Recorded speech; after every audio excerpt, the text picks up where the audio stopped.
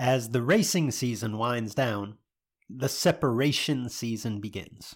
Now, when I say separation season, I don't mean the season to separate yourself from racing, although that's exactly what many of your competitors are doing. And that provides an opportunity for you to separate from the pack. Within This Is Bracket Racing Elite, we focus on growth year-round, but the gains, they're small, they're incremental during race season for two reasons. Number one, because your attention as a racer is split, right? You've got upkeep, maintenance, travel, all the things involved with the racing season, in addition to a focus on your own growth. And because other racers are working hard at that time too. It's this time of year, this separation season, where putting in the work can really allow you a leg up on the competition. If you're serious about doing just that, and you'd like to surround yourself with a group of knowledgeable trainers and accountable peers with the tools, the resources, the wisdom to help you take that next step, and perhaps even with the occasional kick in the pants to keep you on track, This Is Bracket Racing Elite is the answer. We've helped thousands of racers just like you take the next step toward becoming the best version of themselves on the racetrack. Elite can help you do the same. Enrollment is open as of Monday, November 27th, and it closes December 8th. Learn more at thisisbracketracing.com/elite. Today's podcast is presented by Racing RVs. Based near Dayton, Ohio, Racing RVs is your source for quality new or used trucks, motorhomes, and trailers. Whether you're buying, selling, or trading, make Racing RVs your first call. Welcome to the Sportsman Drag Racing Podcast with Luke and Jed. Introducing your hosts, the multi-time world champion Cool Hand Luke Bogacki and the golden voice of drag racing, Big Jed Jared Pennington. Yeah! Running out of time, chasing down a finish line. It ain't over till it's over and the line ain't on your side. You running out of moves, now he's got you. Hello, everyone, and welcome to the Sportsman Drag Racing Podcast with Luke and Jed. I'm Big Jed Jared Pennington. He's Cool Hand Luke Bogacki. Thank you for finding us wherever you find your podcast and allowing us to be a small part of your day. The Sportsman Drag Racing Podcast will be a weekly review of what's happening or what has happened in sportsman racing. Luke and I will be talking about all of the hottest topics, drivers, and events in racing today. What do you say, Luke? What's up, Big Jed? Oh, man, just hanging out. Actually, nursing a little twisted ankle from our kickball game, our doubleheader last night. Down. Yeah, I went 1-1, hurt it in the first game, had to power through it and play the second game with a twisted ankle. So it's pretty rough, but we're hanging in there. But we took a beating last night by the number one team in the league this year. So Whoa! struggling. That second game. I mean, was this? Is this a Willis Reed type moment? Is this Jordan with the sleeve? I mean, what are we dealing with here? You know, kickball is a very interesting sport, and the other team did know that I was injured. And they took advantage of it. They attacked the weakness. They knew the bunts were very difficult for me to get to. Really? And they exploited me. You know, I don't have much speed already, and then had a twisted ankle to it. So they did exploit that and got them a couple of runs. A beating in kickball is losing 2-0. It's kind of like soccer. So we got thrashed 2-0. Okay.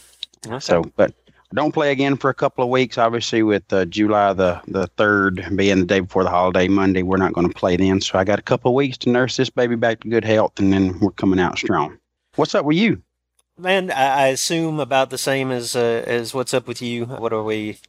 Less than 2 weeks away from World Foot Brake Challenge. Less than 3 weeks away from the JEGS Summer Door Car Shootout. So I know what most of your free time is being allocated for. It's been the same boat here. No doubt. I'm excited, though. It's going to be a couple of great weekends for me back to back, and looking forward to both. Yeah, as am I. Obviously, I'm going to miss the World Foot Brake Challenge this year. We're going to Chicago for the national event. Hate that they're on top of each other, but wishing you guys the best. And like you say, it is a lot of work to put on the events, but it is a lot of fun. So yeah, labor of love. But we got a big show on tap, as per usual. We'll highlight some results.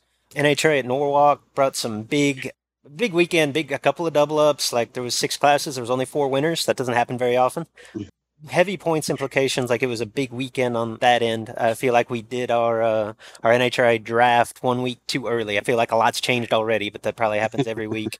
We're going to have a great interview later with the voice of the Summer Door Car Shootout, Willie Burnett, our good buddy. That'll be a lot of fun. If you guys have never met or listened to Willie, I think you're in for a little bit of a treat there. Yeah, but he's awesome. I want to start off, we always start off with the NHRA stuff for whatever reason. Last weekend brought the Lonestar Summer Shootout. We previewed that on last week's show.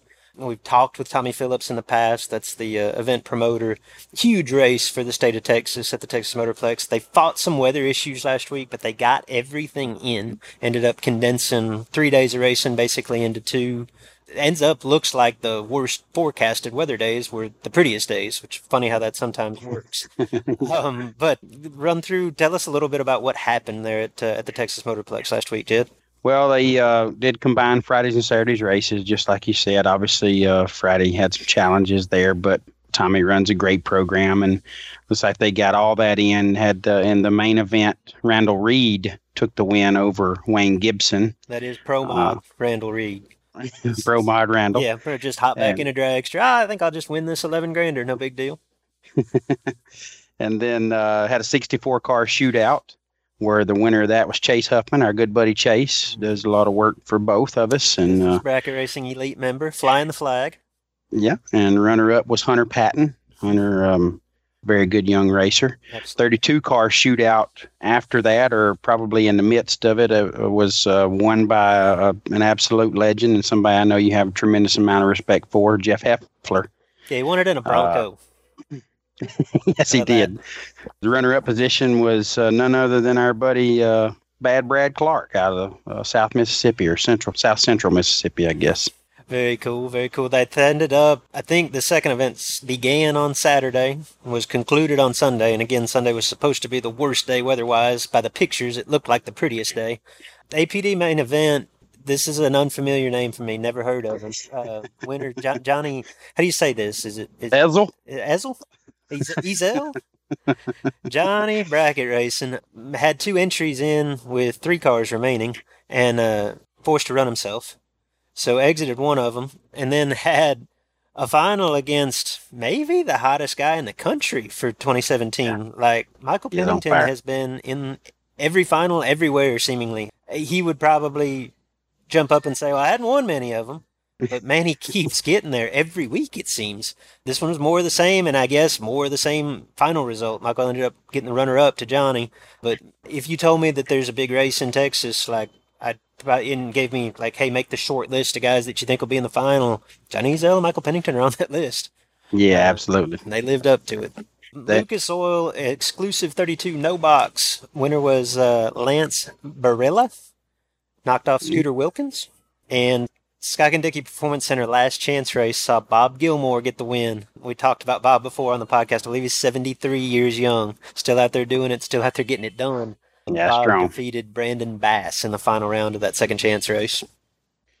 And all the chatter I've seen, Luke, on Facebook and any social media has been that it was another awesome event. Tommy made great decisions that had the racer's best interest at heart, which is what Tommy does.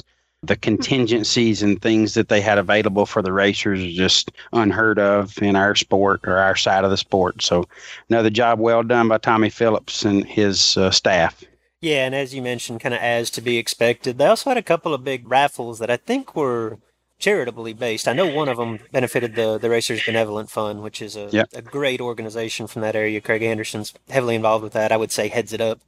But they give away a Performax trailer, which was won by Neil Sherry.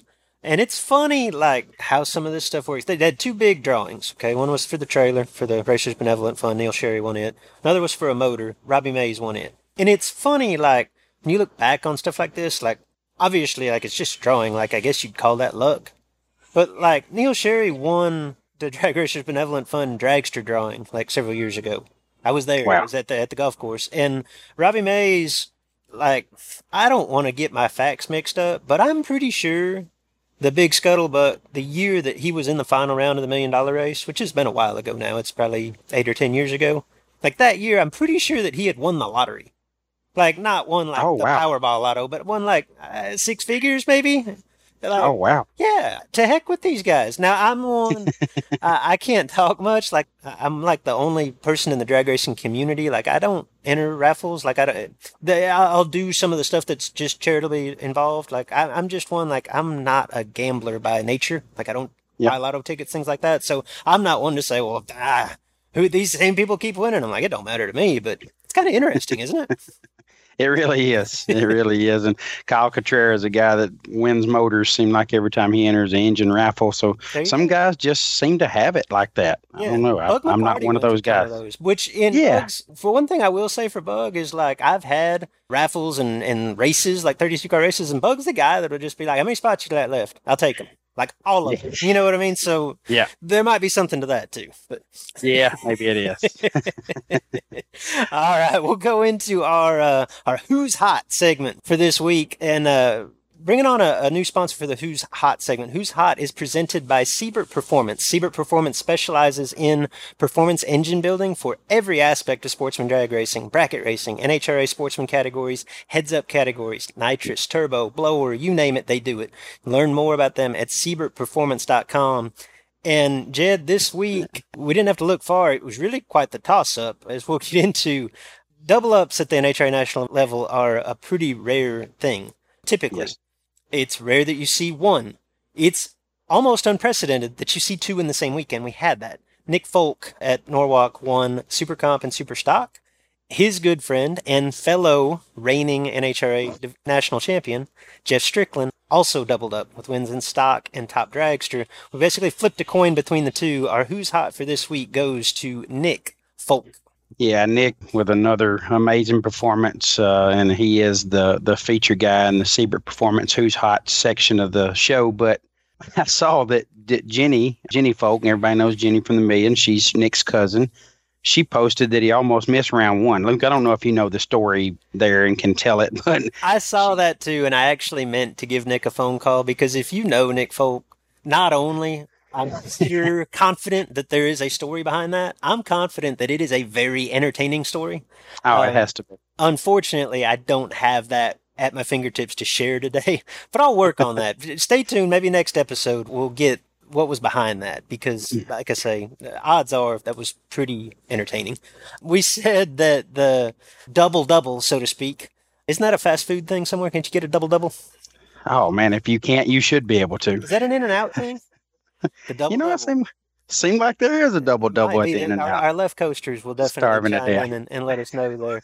But the double-double had only been accomplished once previously, and that was in 2015, also, as odds would have it, in the state of Ohio. It was at the JEGS Sports Nationals in Columbus. Jeg Coughlin Jr. won Stock and Super Gas. On the same day, Todd France won Comp and Super Stock. So Jeff and Nick joined that elite company. And Jed, I find this interesting because, like, we've had a big year for doubles. We're sitting here in late June, and there have already been 4 double-ups this year at the NHRA National event level. I did a little bit of homework, okay? I did a little bit of research. Yeah. Of course. Overachieving a little bit here. And I didn't. That's only happened twice before in the history of NHRA competition. In 2012, there were 4 double-ups. In 2013, there were 4 double-ups. Never exceeded 4. We're only in June. Like, odds are it's going to happen again at some point. Yeah, it is early. In the day and age where it feels like there is greater parity than there ever has been in the world of sportsman drag racing, how do we see this repeated domination? Do you have any explanation for that? Well, I don't know if it's a very good explanation, Luke, but, you know, I believe, and I'm no historian by any means, but I believe that today we have more people giving themselves an opportunity to double up than ever before. I think the fact that guys have stacker trailers, and that's a very common thing, and got a couple of cars they can run in a couple of categories and take them with them. I think that there's more opportunities there, so it obviously creates an odds that it could happen more often. That's a good point. And, you know, you look at, like, who's doing it. It's some of the best. Yeah, I mean, it's some of the most talented racers in our sport that just have a knack for getting to the winner's circle, whether it's twice in an NHRA event, or at their home track if they choose to go there. So you talk about Strick and Nick Folk and Little John, and this year Ed Open was added to the list. And Ed Open, how many guys do what Ed Open does with Super Gas and Top Sportsman? That's not a very common combination. So again, I think people are just giving themselves more opportunities, but it's just a supreme level of talent, probably, that's the leading factor in my mind. Yeah, no, that's probably very true on both points. There's probably, I think, definitely more drivers entering two classes than any time in history. And like you say, when you see the names on the list, it's no surprise that they're winning. As for Nick Folk, we've talked, one of the previous episodes, we dedicated a lot of time to NHRA double-ups, and we had a little trivia back and forth, had fun with it. Nick became the 23rd driver to double, and just the 5th to win 6 different categories at the NHRA National event level. That's, again, something that we've discussed before. Just as a recap, JEG is the leader in the clubhouse with wins in 7 different classes. Obviously, that's counting Pro Stock, plus 6 sportsman classes. Yeah. Nick joins Peter Biondo, Justin Lamb, and Dan Fletcher, each as racers that have won in 6 different classes. The amazing stat, or what stood out to me about that, is that Nick has won in 6 different classes. Nick Folk has won 11 national events total. 11 total, 6 different categories. Pretty impressive. Lamb is the only one, I would say. I think he's won more than 11, Justin has, but he's probably under 20 to have won in that many different categories. And obviously, when you talk about winning in that many different classes, there's something to be said for, well, they've had the opportunity to win in that many different classes. You know what I mean? And a lot of racers don't get that opportunity. But, like, I don't think you can say that and take anything away from that accomplishment. Like, the skill set necessary to win in, say, Super Comp Super Gas versus Stock Eliminator, that's night and day. And then you add in, a lot of these guys won Top Dragster or Comp. Like, every class is a different entity. And, like, it's just incredible talent and hard work and attention to detail that goes into that feat. And especially, particularly in the case of Nick and Justin, to have done that at such a, I say young age. Nick's my age, and I keep thinking I'm a kid. I'm not anymore. Justin's probably 10 years younger than either of us, but it's impressive. Probably. Yeah, I mean, when you think about Nick Folk, those of us that know him know that Nick does not lack for confidence in a race vehicle. But even that to have the mix that he has of cars that he's won in just shows an amazing level of not only confidence but talent. And Nick just is one of those guys seems comfortable in anything, Luke. I've watched him hit the bottom. I've watched him hit the top. I've watched him hit the bottom in a top bulb race. I've watched him hit the pro tree, and the guy just goes about his business extremely well and doesn't get rattled, and seems like whatever he's sitting in, he really believes he's going to win in, and his results obviously show that. But a very, very talented fella, Nick Folk. Jed, on that point, I think I have a feeling like we're going to rue the day that we did not select, neither of us selected Nick Folk in our championship draft. Coming into the season, he was the reigning Super Comp champion. And I think, at least I'll speak to my end for not drafting Nick initially. Like, I just got the impression from talking to him that, like, that's awesome. I accomplished that. That was something that I always wanted to do, and I don't really care. You know what I mean? Like, I didn't see him pursuing another championship. It's obvious at this point he's been in 2 finals. Like, he's going to go for it. He's only been to 3 races. But just that and the fact that where those 3 races were, he runnered up a division event in Grand Bend, Kansas. That's as far west as you can go in Kansas. That's not close to Durand, Illinois. He then went to Bristol, Tennessee, which is 9 hours from me. Nick is 6 hours from me in the other direction, and left Bristol and went to Norwalk, Ohio. So even if they hadn't done much good, like, I'd say they're pretty committed to it. Yeah, it's some races get closer to home. It's going could get ugly. I mean, he could make a serious charge. In Super Comp particularly, like, the weekend as a whole, I could see us looking back in November and say that weekend in late June was a turning point. Obviously, LaBouche, Team Jed, looks great, and he looks untouchable in Super Gas. He looks great in Super Comp. But I'm just telling you, if you're John LaBouche, like, you don't feel as good about this as you did a week ago. Nick won in Norwalk. As I said, he's been to 2 finals in just 3 races. Gary Stinnett, Team Luke, won the divisional last weekend in Tulsa. He's been to 4 races to date. He's got 2 finals and a quarterfinal. KB, Team Luke, lurking. Austin Williams, Team Jed, lurking. Jacob Elrod, Team Luke, lurking. Okay, not only are all of the guys that I just mentioned like set to make a pretty serious run at the championship, or at least at Labus's total, which may be huge. Like, I think he's already at 600 or maybe a little bit over it. But not only are all of those guys like in position to make that run, everybody that I just mentioned is a past national champion. Somebody's going to, at least one person is going to make this interesting. Yeah, no doubt about it. That's an impressive list of people, and I wouldn't want to be getting chased by them. But like you said, Lil John probably still feeling pretty good about his position. Oh, no doubt. I'd rather be him than anybody else. This is it's going to get interesting. And speaking of interesting, I actually remember thinking one day last week, as my brain just meanders into thinking about what we'll talk about on the podcast or what have you, I thought the only way that we'll say anything about the Superstock points chase next week is if Jody Lang wins in Seattle.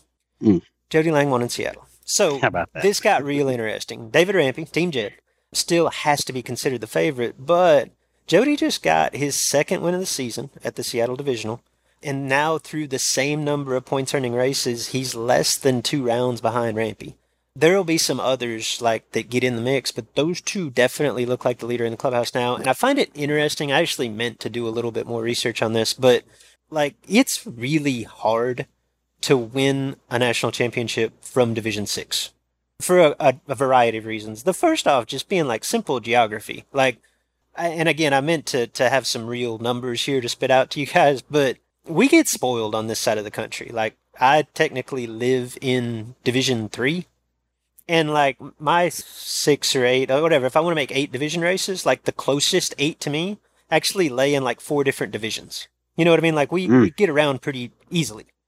Say Jody Lang, like he lives in somewhere near Seattle, Washington. So the Division 6, just the Division 6 footprint, like I wish I had exact mileage, but like those races ain't close. Okay? Like he goes to Seattle, he goes to Woodburn, Mission, British Columbia. I think they got a race over in Montana, which is probably like, I don't know, 800 miles from him. That's in division. And then you think about like national events. They've got Seattle. So that's cool. That's close. The next closest one is Sonoma. And like those of us on this side of the country, we're like, yeah, those two, they're kind of close together. You know what I mean? They're over there on the West Coast. Like Seattle ain't close to Sonoma. And then from there, you're talking like, I guess it'd be 2 trips to Pomona and 2 trips to Vegas. I don't know how far it is from Seattle to Vegas. It ain't close. Like that. No, it's so bad. So just the pure logistics of getting there is difficult. Plus, the Division 6 guys, if you're going to go, like you got to pretty much go to all those same races. So that's obviously where the best racers are. That's fine. And what happens in Division 6 and what Jody's going to be up against to some extent, like his wins, like you beating everybody that they pull up beside you, but both of his wins are 5-round races. So that's 10 points shy of what somebody's getting in Division 2 or Division 4 or Division 1 when they win a race. Now, granted, they're winning more rounds to do it. They deserve those extra points, but all you can do is beat the people they put in front of you. So, like, in recent history, and our listeners can correct me if I'm wrong, like, I know Jackie Alley won the Superstock Championship out of Division 6. I don't remember another Division 6 racer winning a national championship, like, maybe in my lifetime. In the sportsman categories. So, and Jody's been close. And like Jody had the heartbreak of, I think he was standing on the starting line in Las Vegas one year after leading like nearly wire to wire and watched Joe Santangelo run the table. I mean, like he had to win the national and make the semis of the points meet or something like that. And he did it. So Jody's been close and that would make a heck of a story. But I guess I just find it interesting and I think it's underestimated how difficult it is to make a run like that from that part of the country. Yeah, it takes obviously a serious commitment to it, but Jody's one of the more talented racers in the category, so obviously he's got good reason for chasing it. But, you know, you're so analytical, Luke. You think of things I don't think about, which, I mean, it's obvious in other areas of racing why you do what you do and I do what I do. But, you know, you're talking about not having as many opportunities in rounds and those things. All that stuff plays a major factor, so you know, Jody's seemingly got the odds against him from the division he races in, and but he makes it work. He's a guy who's always in the thick of it. Mm-hmm. In the last class I wanted to touch on briefly was stock eliminator. We talked about this a little bit last week and how interesting this looked like it could get. Like early in the year, this looked like a runaway for Kevin Helms. Team Luke. Mm-hmm.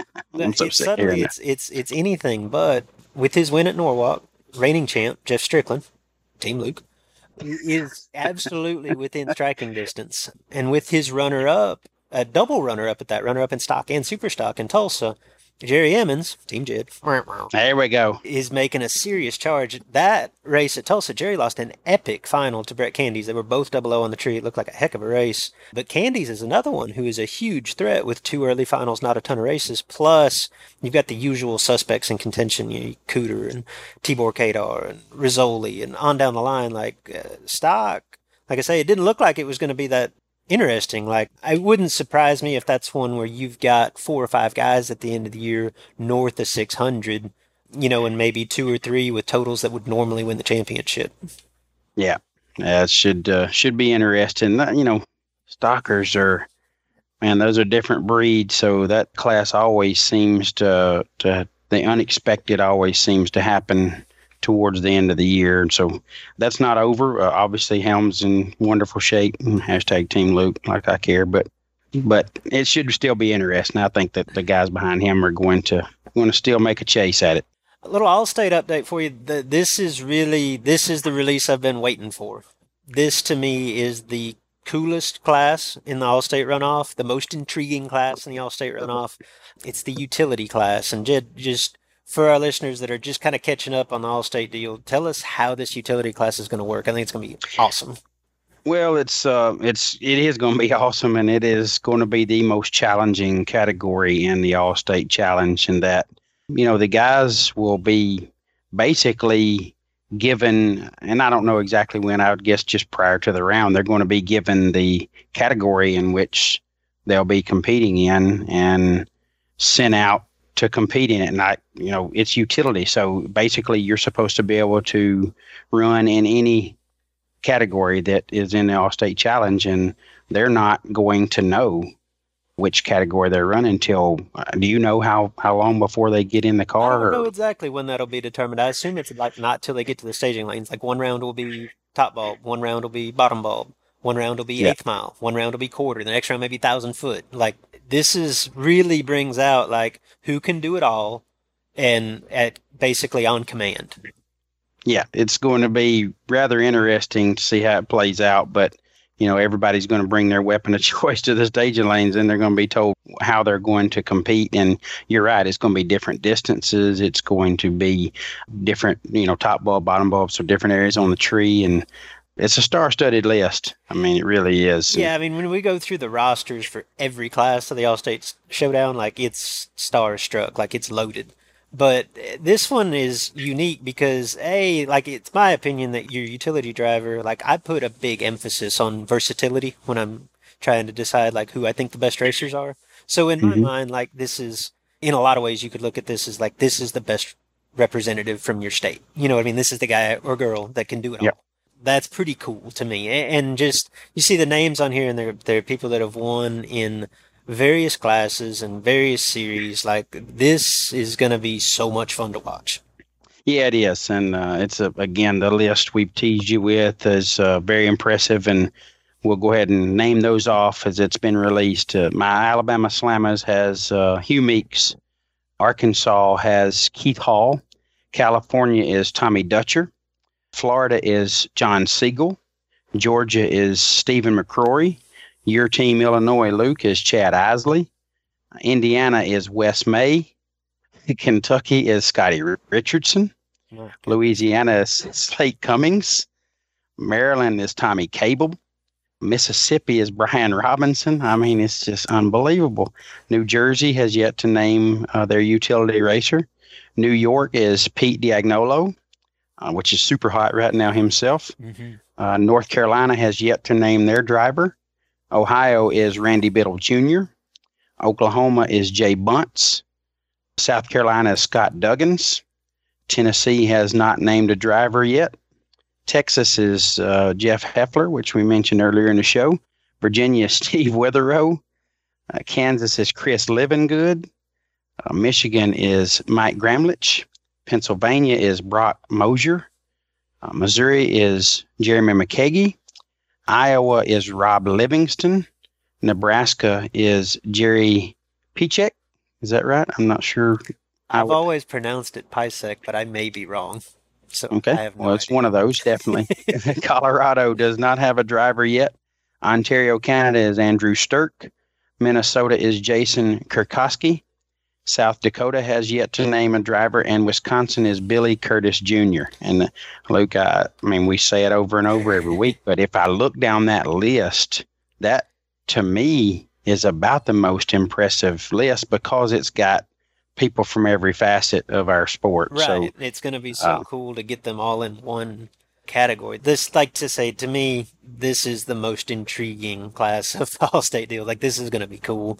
And we do this every week. We say, well, who is the most accomplished? And you go through this list, like, Champs won everything there is to win on the bracket scene. Chad Isley's a multi-time NHRA ET world champion. Scotty Richardson has won everything in the world. Slate Cummings, multi-time world champion in IHRA. Brian Robinson, former NHRA world champion. Scott Duggins, multi-time IHRA world champion. Jeff Heffler's won a world championship.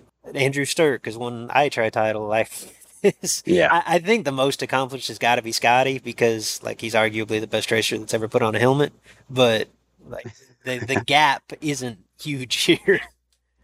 no, it isn't. And when I look at people like Steve Witherow and Brock Mosier and, you know, some guys that you might not think of as utility at all times, you might think Steve Witherow just a top bulb guy and Brock just a bottom bulb guy. But it's, you know, Steve is extremely talented on the bottom and Brock is equally as talented on the top. But if it's top bulb race, Brock might be hitting the bottom, knowing him as good as he is on the bottom. So some serious talent on that list. And again, I can't wait to stand at the fence or sit in the tower or wherever I'm going to be and watch it play out.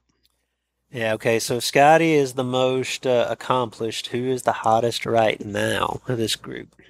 Honestly, the hottest right now could possibly be Pete Diagnolo. Tommy Cable is extremely hot. Mm-hmm. Pete D is, I mean, if you're watching the results, and I know you are, you're seeing this guy win in multiple categories, and, you know, he'll win on bracket night too, and he just turning on a lot of win lights and full of confidence. I don't even know which car he'll bring, but I would assume he'll have the Malibu with him. Okay, make your pick. Feet to the fire, you got to pick one. Who you got a feeling about? I really feel good about Tommy Cable. Tommy's a guy that just doesn't seem to let things bother him. He's going to be in a fast door car, and I feel like he gets around as much as anybody and races different distances and those things. So, I don't know. I feel good about Tommy. Fair enough. My gut here is to go with Jeff Heffler. Like we've talked about that before and just how I put him on a pedestal, I guess, from watching him so many years just dominate, and he's still dominating. But we talked about this before on a past episode too. The record that Slate Cummings has in like shootout events, 32 or less car fields, is like ridiculous. And he just gets up for these races, and he's another guy that just doesn't ever seem to lack for confidence and is not the least bit scared to just, no. I'm either, if it turns green, you're losing. You know what I mean? Like, yeah. And that I think that attitude is what it's going to take to win this. So if I had to pick one, I think I'd put my money on Slate. Yeah, very good choice there as well. And I don't think you can make a bad pick, but there was a couple of tough ones for sure. No doubt. We mentioned him earlier. I want to take a moment to introduce a new partner to the show, and that's Siebert Performance. Luke Siebert, like the name, at Siebert Performance is a sportsman drag racer. He's had some success in stock eliminator and in the bracket ranks. I actually spoke with Luke this morning about the podcast and about his business. And to be completely honest, like it was just refreshing. He's a young guy, and kind of like I talked about with Nick Folk, like I think of him as a young guy because he's my age. I guess we're not that young anymore, but he realized that he had a passion for our sport early in his life. And he went to school to become a machinist. And then he spent 7 years working for a renowned engine builder before going out on his own and establishing Siebert Performance. Siebert Performance has become a nationally known entity. They build competition engines for all kinds of racing, bracket, class, heads up, you name it. Plus, they offer quality machining services. They specialize in carburetors, both new and refurbished, and they stock a variety of products that we all need. To find out more about Siebert Performance, visit SiebertPerformance.com and follow Siebert Performance on Facebook. If you want that money, be double out. And if you want that trophy, take double out. And if you want to be a winner, be double out. Racing RVs is heavily involved in sportsman drag racing. They headline the NHRA Top Dragster and Top Sportsman Series. They sponsor all of the SFG promotions events, including the World Series of Bracket Racing, the Super Bowl of Bracket Racing, and the Powerball event. Racing RV sponsors racers including Austin Williams, Disco Dean Carnes, and our own Luke Bogacki. And they present this podcast that you're listening to. In short, Racing RVs is invested in sportsman drag racing. So when the time comes for you to make an investment in your own RV or trailer, we encourage you to support the company that supports sportsman drag racing. That's Racing RVs. They do it all. New coaches, used units, financing, trade-ins, consignments, you name it, they can take care of you. Visit online at racingrvs.com. I'll be all about that Wally. I'll be all about that Wally. I'll be all about that Wally. Man, I came for the gold. I'll be all about. All right, guys, up next, we've got a longtime racer and a man of many nicknames, including one of my all-time favorites, Ivan No Driving. Doesn't get much better than that. And the voice of the JEGS Summer Door Car Shootout, our personal good buddy, Willie Burnett. Willie, how you doing today? LB Money, Big Jed, how are things? Doing great, buddy. Doing wonderful, Appreciate you man. joining us. Thanks for Man. coming on. Great to be here. So I appreciate the call, and I can't drive worth a darn, and but I can talk. So that's about the only thing I can go for me. The gift of gab is one thing my mama gave me. So Well, you're good at both, bud. And what's happening in your world today? man, nothing much. The old slave driver Luke's got me doing some recordings for the Summer Door Car Shootout. Put a new tire on the trailer. Went up to US 36 dragway for my first time ever, and that 5 o'clock in the morning tire blowout, always a good time. So man. just recovering from the sleep deprivation. How about you, gentlemen? Oh man, couldn't be better. Willie, for our listeners that may not be as familiar with you, tell us a little bit about, because I think your story is kind of unique, and how you got involved in racing in the first place, because you weren't born into the family racer, were you? No, I wasn't. My dad was always a car guy. We ran some tire stores here in the Manhattan, Kansas, and Kansas City area. I always really enjoyed cars. My dad worked 80 hours a week, so that Sunday was the only day he had, and our church was working on cars, and so and that's where I came up with. But I had a very close friend of mine, Kyle Lawrence. I started running around with him in high school, and Dad and I went out to the track, met his dad, Randy. Anybody who's met Randy Lawrence was one of the most amazing people ever, and he kind of took me under his wing. Traveled to U.S. Nationals with him. He was racing super gas, and just kind of got the bug going. And so from my little V6 Vega station wagon I had that my dad and I put together, that was fighting for a 10-second crack in the 8th mile. When you think race car, who doesn't think V6 Vega station wagon? Yeah, no doubt. Yeah, she was not fast, but she had 33,000 original miles on her. Red on red. One car I'd want to have back is that car. It was the most pristine Vega station wagon you've ever seen.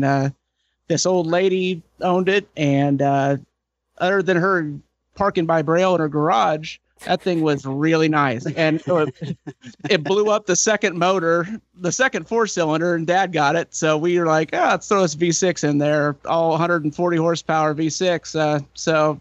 But it was fun, man. And it doesn't take much to start the bug. That is for sure. And so from 16 years old, racing for trophies and just moving on up and up and getting a couple Chevy 2s and a couple dragsters and this and that and everything else. And then I, not to keep jabbering, but the next step kind of was I got to be really good friends with the Loebners, JR and John and Jericho Loebner.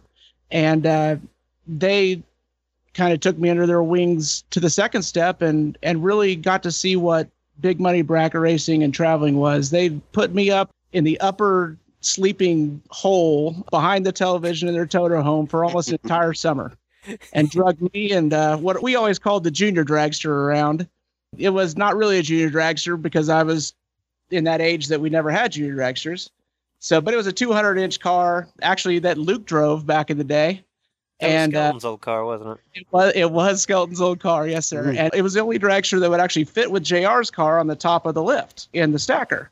So they're like, hey, look, you fit, you get to come. So they drug me around to every place, and it was amazing to see what drag racing really was, outside of this little podunk 8th mile racetrack, the only place I ever been to for years and years. And you go out and you're like, wow, this is so much more, the people, the competition, everything it just hit me right on the head, and so that really kind of got me started. It never, It never turned into me being very good at drag racing, but I always say I surrounded myself with so many good racers that I was never going to be the best racer in the group. So, and that's okay with me.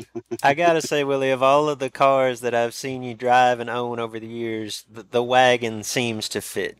Oh, the Outlaw? Yes. Yeah, she's nice. It's probably the nicest piece I've ever seen. I'm sure it was Bickle's first race car that he ever built. The story I've heard on that car is that it was a IHRA Superstock car back in the early 80s. And it still wears the same early 80s paint scheme that it did back in the day. So I know I've told you this. I grew up watching that car. That car was at Texas Raceway in my youth. And there was a stint there where it went like way too fast. Like it went 540s or something. I want to say that a man named Jerry Cook owned it at the time. George Watson drove it a little bit too. I don't remember who went fast with it, but I thought, man, that's way too fast for that big wagon. But it was good. They won a bunch of money in it. Yeah, you looked at it surprised that it had a rear bumper on it when I think I first came across it with you because it doesn't do that anymore. Okay, so it's 650s is plenty. I'm good. Willie, as we kind of introduced you as the announcer of the JEGS Summer Door Car Shootout, that's the voice of the JEGS Summer Door Car Shootout, something we anointed you a couple years ago. What I wanted to do today, I think more than anything, is have a little announcer fun with you and Jed. Probably my two favorite announcers to listen to on the mic, outside of maybe Alan Reinhardt or somebody like that. But I take that as a compliment. Yeah, no doubt. I think it's so cool because it's so easy to follow along with either one of you guys. And what's funny, being on my end, having, I guess, quote unquote, worked with you, is you guys are way more entertaining in the tower than I think you are over the PA. In different ways. Like Jed was always the one to be, that's both a little bit late, good race, and click the mic off and lean back in the chair and go, what the heck just happened? You know what I mean? And we'd laugh about it. And Willie is you guys have a lot of the same characteristics, but Willie's is more like the kind of understated sarcasm that it just cracks me up. So yeah, he's very good at that. Well, you could call it sarcasm, but in reality, it's lack of knowledge. So that's case in point. So you guys both have a fair amount of experience behind the mic. Like, I'm interested in it from that perspective. Like, do you have like a favorite call that stands out, or a call that you look back on and go, man, why couldn't I come up with something better there? I was thinking about this, and like I said, I haven't done a ton of work beyond just somebody randomly letting me walk up in the tower and make noise. But the first time I ever announced was a race in Kansas International Dragway in Wichita. And a good buddy of mine, Tyler Dorzik, was driving this red Chevy 2 that I had traded for my junior dragster and was kind of in between cars at the time. And I think I just bought my first real dragster. And so I had this car. I didn't foot brake. I didn't know what to do. So I gave him the car. I said, you drive it for the year. And that car went all over and won a bunch of money. It was a great time, but it was a $5,000 to win foot brake race. And the first time I had ever really announced. After, the first 12-hour stint of announcing, not really understanding how hard of a job it is, and probably a few cocktails, Tyler lined up and won the final that day. And I think I spewed a run of profanity that probably has never been heard over a PA system again, because I was so excited. And that day. So do you qualify that as your best moment or your worst behind the mic? Maybe both. Right now it's in the run for both. Buddy, so. Oh man! But I always say this when I'm announcing and stuff. But one of my favorite saying is as long as when you walk down from the tower and nobody's standing at the bottom ready to kick your butt, then you did okay. You know, and that was the first time I was like, well, I must not have made anybody too mad because nobody was waiting for me when I got down the stairs. So yeah, you don't want to see that. Yeah, job done. I have heard you say that. How about you, Big Jed? Oh, Luke, I've got a lot of funny moments, but you know, I want to tie it back to your event. I was the announcer, as most will know, for your first couple of races there at I-57, and I think year one, it come a flood on us, and you know the tower at I-57 left a little bit to be desired. Obviously, it's a total redo there, but the tower used to be a little bit rough, and it was a little suspect. Yeah, it was raining really hard, and for the first time in my announcing career or racing career, it was raining in the tower, not on it. We had to get a large plastic tote to fit on the... There were several buckets involved in that process, yeah. And to put it on the tech card table and catch the rain that was coming in the tower. So it was pretty bad when you get rained out of the tower. We had to exit it. So that was a lot of fun. And then, of course, the burnout contest that you have every year. The best burnout. I think it's in round 2, if I remember correctly. Yeah, why do we do it in round 2, Willie? Oh, the burnout contest? Yeah. Because that way, you know, you got to win the round 2, you know, you got to go for it. So because anybody can do a burnout in time trials when it does. You got to burn it out and stage that sucker. That's right.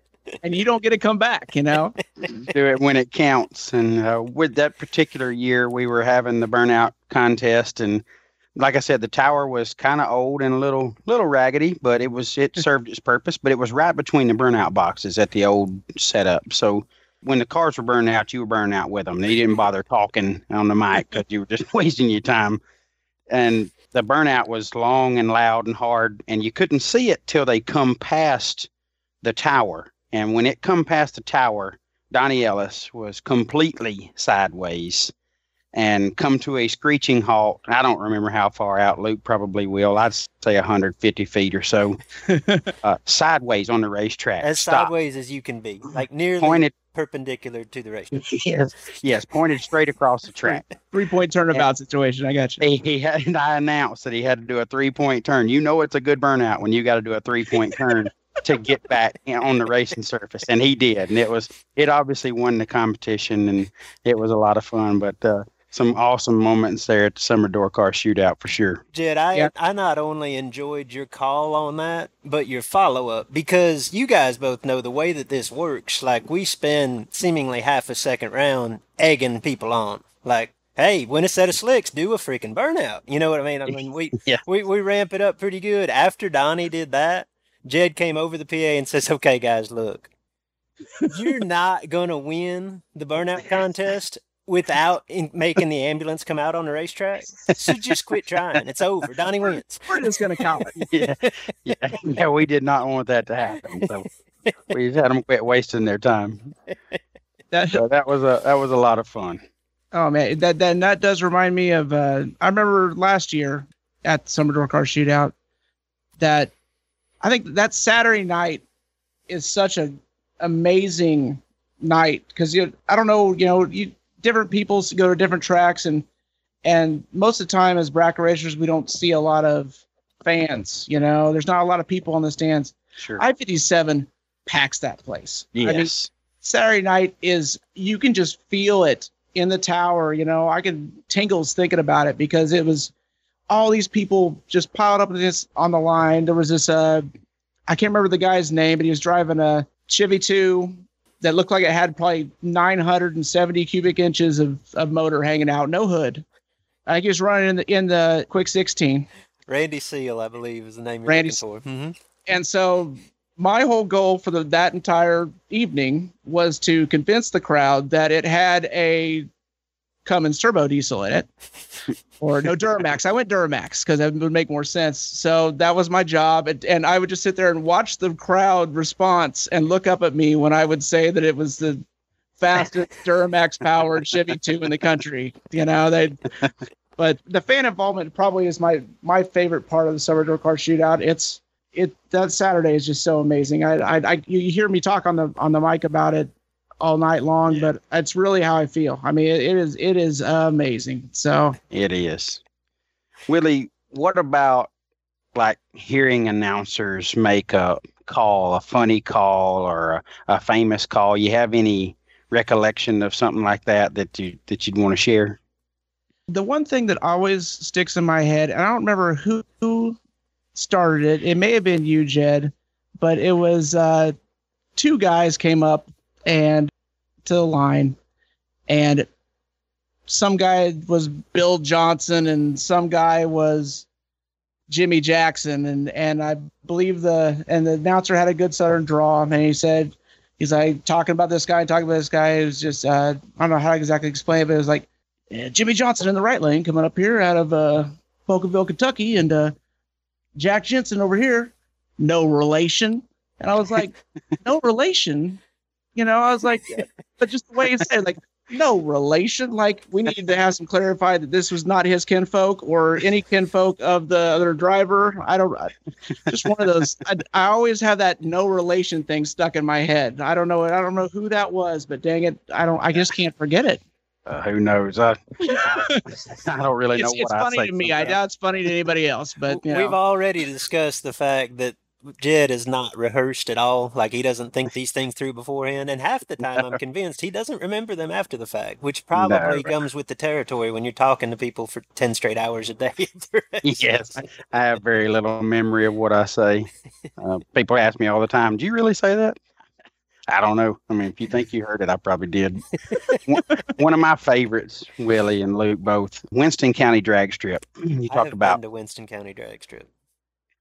You talk about podunk tracks a little earlier, and this is a little country racetrack somebody just carved out of a hill, and the guardrail's knee high to a grasshopper. Okay, and it's dangerous place. All right, and by today's standards. Cars burning out, and the only way you can get from the pit or spectator side to the concession stand is walk 300 feet or so and go behind the cars that are burning out, or you just jump over this 6 inches of guardrail and run across the racetrack if you want to go to the concession stand. So I'm there in the pits, probably the only time I've been there, I guess. Maybe I've been there twice, but the cars would burn out, they'd stage, and they'd take off, and then 3 or 4 people jump over the guardrail, run across the racetrack, go to the concession stand. Well, it happened like 3 pair in a row.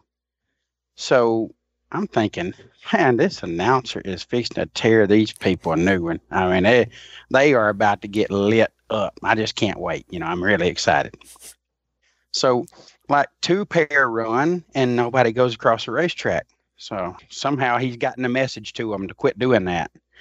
Well, right during the burnout, he lets them burn out and starts coming to the line. And he starts, all right, now Bill's got those hamburgers and hot dogs. They're ready over here. Y'all come on. Get on. He ain't even to the staging beams yet. If y'all coming across, come on. He's telling them.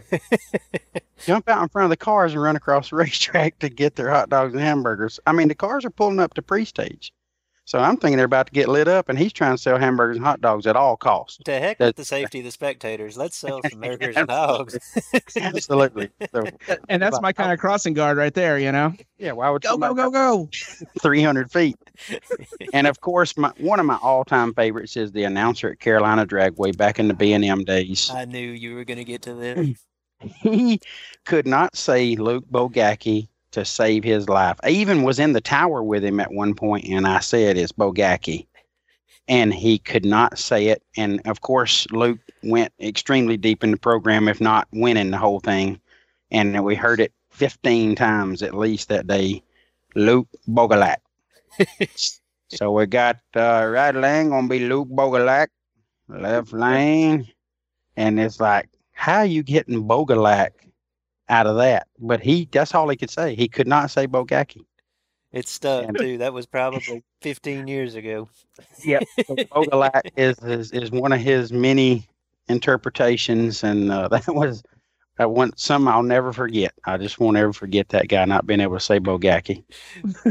Jed, of all the cool big stages that you've been on, I know you've had some memorable moments not only on the racetrack but behind the mic. Is there anything that stands out as a cut above the rest?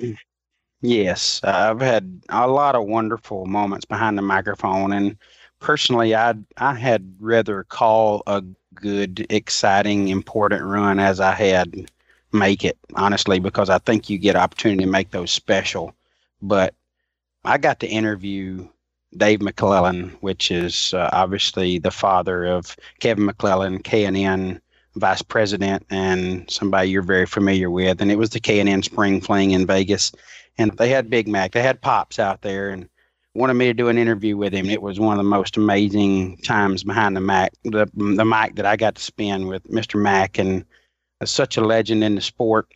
Obviously, an extremely knowledgeable guy in our sport, been doing it a long time. And I was an absolute nervous wreck. Didn't know what to say or do. And I'm just Jed from Coburg, Alabama, and they're wanting me to to interview a legend. But it was a really, really cool moment that I got to do with him, and something I, again, won't ever forget. And I know it's so fresh and recent on everybody's mind, but getting to call Verdi, winning both millions, again, I try to remember all the time how fortunate I am, a guy from a little town in Alabama that gets to run around the country talking to people about racing, and to get to do both millions on each coast, and Verdi winning both of them was a really, really cool experience. Obviously, because he's a good friend and a good guy, but the significance and historical value there was really cool. And the story of both of those races, I mean, for different reasons, I think the spring race and the fall race. The fall race, I really think the story was just doing it twice. Spring race was more the story of driving cross country. It's just a neat. Sure. I was on hand for both of those and got to listen to your calls. Like, those were really special moments. Yeah, they were, and for me as well. And again, I hate to make this sound so homey here, but getting to call your million win, Luke, was really special for me. Obviously, we've been good friends for a long time, but the podcast has strengthened that relationship and got us where we're connected each week, if not sometimes daily, and getting to see you accomplish something that I know how hard you work for. That was a really special moment for me as well. So I've had a lot of wonderful moments, but those stand out. I always tell you, Jed, from an outside perspective, watching that online with knowing both of you guys as I do. And I mean, I remember sitting there with my wife in bed, trying to get the iPad plugged into the television, because I knew the final was coming up, and getting to enjoying watching that. It was, from the outside perspective, I want you guys to know how much it means to have not only someone like that to make sure that everyone is part of that great moment. It's a really amazing to be a part of it through that way. So, well, that's definitely what you want, Willie. You want the people listening to feel like, obviously you get to watch it now with the live feeds, but you don't always know the story by what the scoreboard says. So you want the people listening to feel the story, the best you can tell it in a 12 to 15 second time frame. So I appreciate you saying that. No, for sure. Willie, while I got you on here, I want to do a little shameless self-promotion. Summer Door Car Shootout. It's 2 weeks away. You'll be there working the event. Jed, you'll be there competing in the event, correct? Man, I will. Very excited. Awesome. Willie, you talked a little bit about how cool and how, I don't know, kind of hard to describe and unique the Saturday night aspect of the event is. And this year, really largely based on some ideas that you came up with last year, we're ramping that up a little bit more. It's a fun show for the spectators. We try to make it that. And again, I just, like you guys said, it's more fun to race when people are watching. The main thing I think you talk about is the excitement this year that I'm super excited about too is how the wheelie contest is going to be addressed. And for one, I don't want to call anybody out, but Jed, I know Big Red's got it in her. So I'm just saying, it's Willie, you don't have anything else to do, sir. So I'm expecting great things, Oh, Willie, that's a life I don't want to live anymore, my friend. But I'm looking forward to watching it anyway. You know how to piece it back together, so let it eat. Yeah, I do know how to put it back together. Unfortunately, I'm getting good at that. But this year, what we're going to do is have the best 2 wheelies. Before, it was we just take the best wheelie from, I believe, second round. Am I right on that? I think we did it for the whole day. We just voted the on whole it. day. Right. But this year, we're going to have the 2 best wheelie cars go up head-to-head for the title. It's a wheelie off. The wheelie off. Yes, the wheelie off. I think you named it. I may have brought up the idea, but you named it the wheelie off. It is a beautiful, beautiful concept, and I'm really looking forward to it. So, yeah, we'll do the same thing with the burnout contest. The 2 best burnouts the second round. We'll have a little contest Saturday night for the fans. Plus, we're doing some new stuff this year. We're actually going to give away like $500 to one lucky fan. Basically, every entrant. It's an idea I kind of stole from the Ultimate 64 Shootout, to be completely honest. But every entrant in our King, Illinois, we're going to march them out on the racetrack before first round and throw a baseball or something along those lines. Each competitor will have one, throw it into the stands with their name on it. Whatever fan is holding the baseball of with the winner's name on it at the end of the night gets the cash. So give a little rooting interest involved. So yeah, like I say, some stuff for the fans, and like I say, we intend to pack that place. And as a racer, I just think that builds the excitement level. Oh, no doubt. As a guy coming to race, it's definitely exciting for me to get to be out there and be a part of that, and I can enter shootouts and those things if I choose to. But I think Willie will attest to this as well. Luke, the little special things you do and having the crowd makes the announcer's job more fun. The wheelie contest, the burnout contest, Willie, I'm sure you would agree with this, but it just makes the job a lot more fun to do. It's just added extra things to it. I totally agree. It's, one thing about announcing that I am not good at, and compared to a lot of people, is sometimes I get a little tied up in the numbers. I'm not the mathematician by heart, so anytime I can just randomly get excited about stuff and not have to explain the details, I am totally in. You do an awesome job keeping everybody entertained. That's part of the job. Willie, one last thing on the JEGS Summer Door Car Shootout. You have announced now, is it 2 or 3 years? I think this will be my 3rd year, I think. Have you been to every one of them? Everyone but one. Okay, I thought you had been to all of them or most of them. I've been to all but one. You're pretty familiar with the history of the event, and it seems like all races, I guess, as much parity as there is today, there's a few people that just stand out, and we've had some multi-time repeat winners over the years at the JEGS Summer Door Car Shootout. I know that you're the announcer. I know that you're supposed to be biased, but if I had to say, hey man, your weekend pay is going to depend on picking one guy or gal to at least advance to the final one day, who would you put your money on? I'm going to say, can I have 2? Can I have 2 shots? Sure. I'm going to go either Jeremy McCaig or Jeremy Jensen. Very good. The Jeremies have always put on a good show. My quick numbers show that between those 2 gentlemen, 8 final round appearances, 5 wins, and 3 runner-ups. That's what I show on my sheet. So this is what I like about Willie. That's preparation right there. He does homework. I just scribbled this down 10 minutes ago. So I'm glad you brought it up. Thanks, buddy. You make me look good. So you're telling me don't line up with either of those guys if I can help it. Yeah, I mean, Rob Cropfeld, that guy put on a show last year. He's got 2 wins and a runner-up. Brian Robinson, 3 runner-ups, so he is due. If you want somebody to go in the winner's circle, he has had 3 final round appearances and not been able to make it happen. So I think probably gonna be a little hungry. Andrew DiPiazza, isn't that another one that's been to several finals? Yes. He's got 2 wins. Todd Cincy's got a couple wins. Greg Dawson, a win and a runner-up. I mean, these guys are no joke. Boy there, Jed. Yeah, Dawson. He's going fast in that.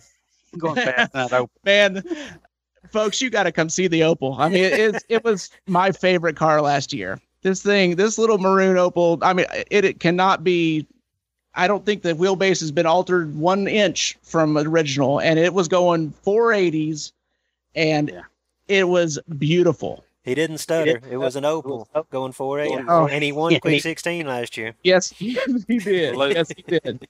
Luke Dawson goes 480s at the good time. I know. I've heard that. He's a tough man. That's all I can tell you. That man is not afraid. So, all right, Willie, we got to hold your feet to the fire now. We try to close out each of our interviews with a little rapid fire. Oh man. Yeah. So short answers, short questions. If you had never gotten involved in racing, you would be a farmer? I don't know. That's a great question. That's one we hadn't heard. Okay. We'll let you think on that. Maybe come back to it. You come up with something. Yeah, that's man. Yeah.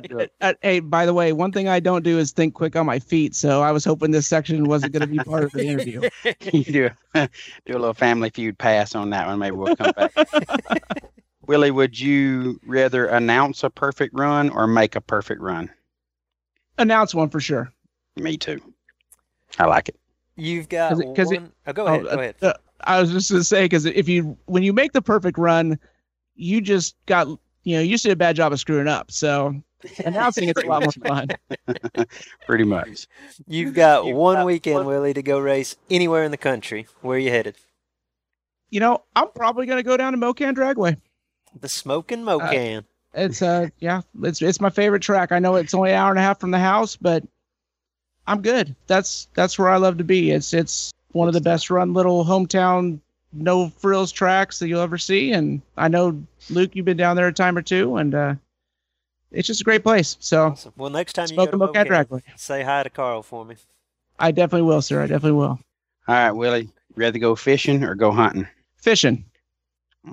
Luke's a fisherman, so he would appreciate that. Yeah, I heard that earlier.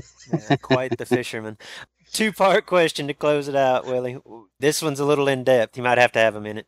I got a little carried away with my rapid fire. Oh, no.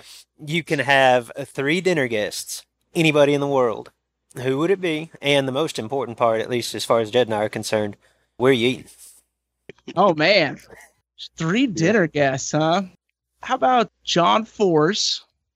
That'd be entertaining. Yeah. And who else would I be? Because I just think John Force would just be an enjoyable dinner guest. So he would. Probably George Strait. Nice. Oh, yeah. Just because he's a nice guy, I figure he'd... and the George Strait, John Force dynamic would have to be exhilarating. Right? I mean, you just imagine? It would be more than interesting. I don't know how that would all turn out. So, and not to get sensitive, but I'd probably take Jericho Loebner would be my third choice. Cool. So, can't go wrong there. Good girl, one of my best friends ever, and Mr. Dearly. So I'd love to have her be a part of anything one more time. Yeah, good stuff. Very good. Well, Willie, thank you, man. Thank you for coming on. Look forward to seeing you here in a couple of weeks up in Benton. And take care, buddy. All right, buddy. I appreciate it. Hey, guys, thanks for everything. And yes, sir. Can't wait to run into you here in a couple weeks. Thanks, Willie. See you soon. Bye now.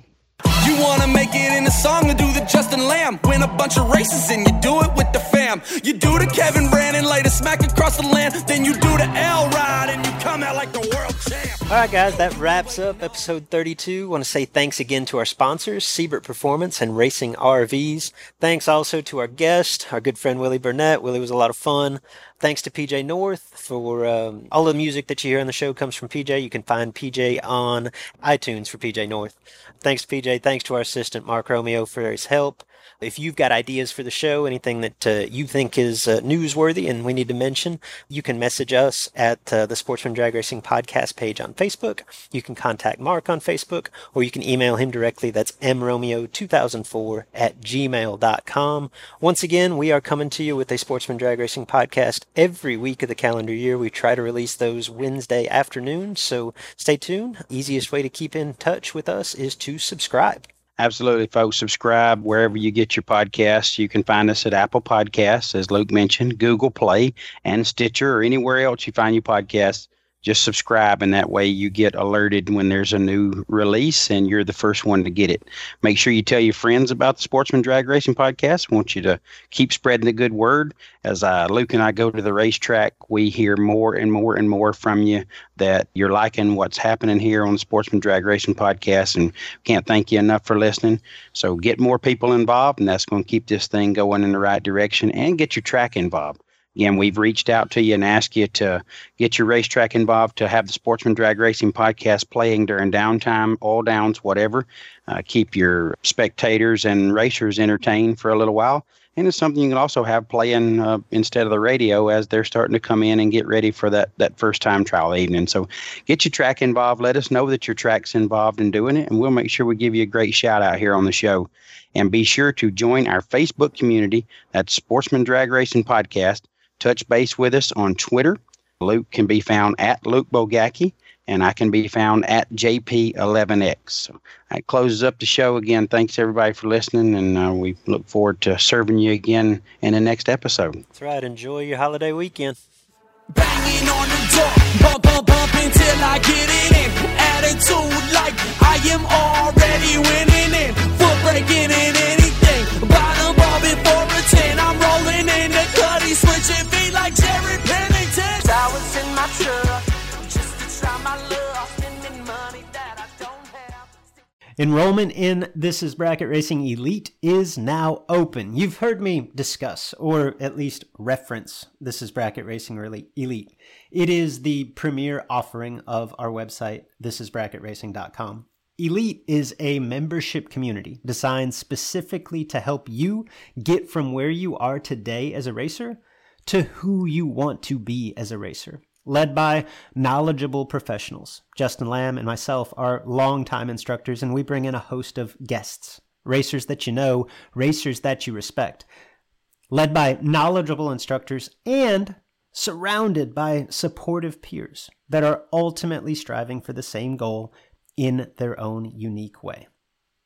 The truth is, at each event, there are 100+ entries. There's one winner. At the end of each season, there's one champion.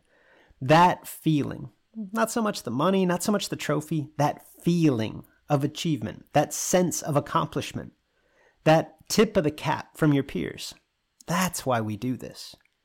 You can dream of that feeling all you want, or you can take action, take steps toward becoming that racer. If you're ready to take the first step, This Is Bracket Racing Elite is for you. Enrollment is open now for a limited time. Learn more at thisisbracketracing.com/elite before we close the doors again on December the 8th.